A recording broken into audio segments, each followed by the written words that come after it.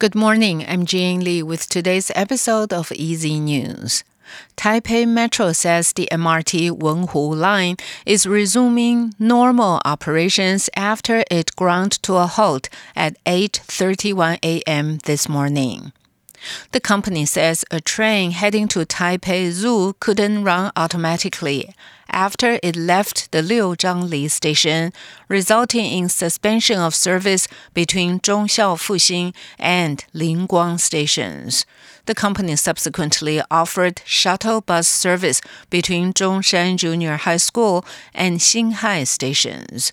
Officials say trains on the Wenhu Line are now running at intervals of about 4 minutes. The Central Weather Bureau says 2 tropical depressions that formed in the western Pacific could strengthen into tropical storms as early as today. However, only one of them is forecast to bring rain to parts of Taiwan over the weekend. According to the Weather Bureau's Forecast Center, the tropical depressions are located in waters east of the Philippines and south of Japan. The depression east of the Philippines is currently expected to pass across the northern Philippine island of Luzon before entering the South China Sea. Low-pressure conditions brought by that tropical depression are forecast to bring rain to southern Taiwan.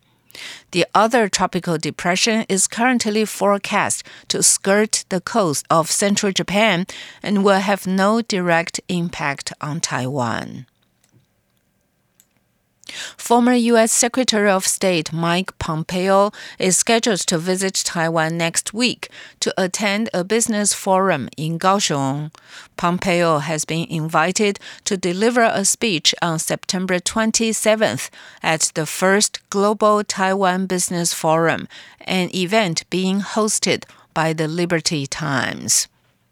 According to the newspaper, Pompeo will speak on the topic, seeing Taiwan's post-COVID-19 pandemic business opportunities from the perspective of international economic and trade trends.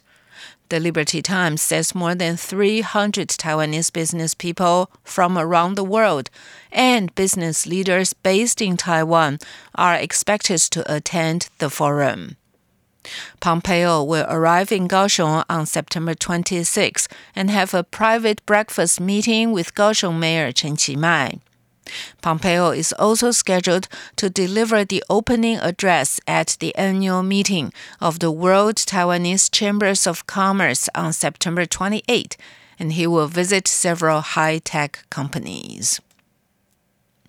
Turning to world news, Mexico has proposed that India and the Vatican lead a UN-backed dialogue to seek a peace treaty between Russia and Ukraine.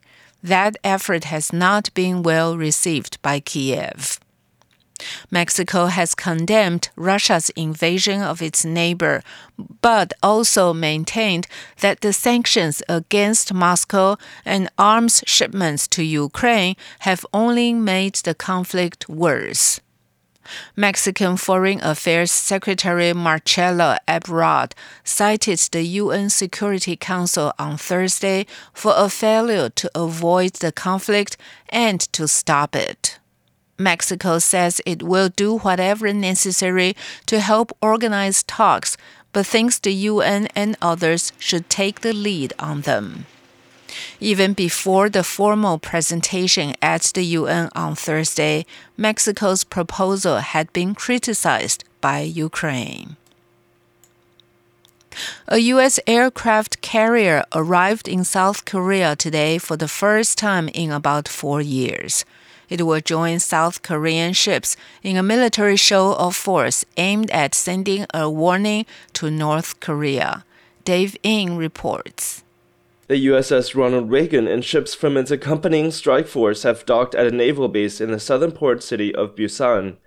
There, it will conduct joint military exercises with the South Korean Navy as part of an effort to deter North Korea from making good on its threats of a nuclear attack. This marks the most significant deployment in the area yet. It's been described as being part of an effort to have more U.S. nuclear-capable strategic assets in the region.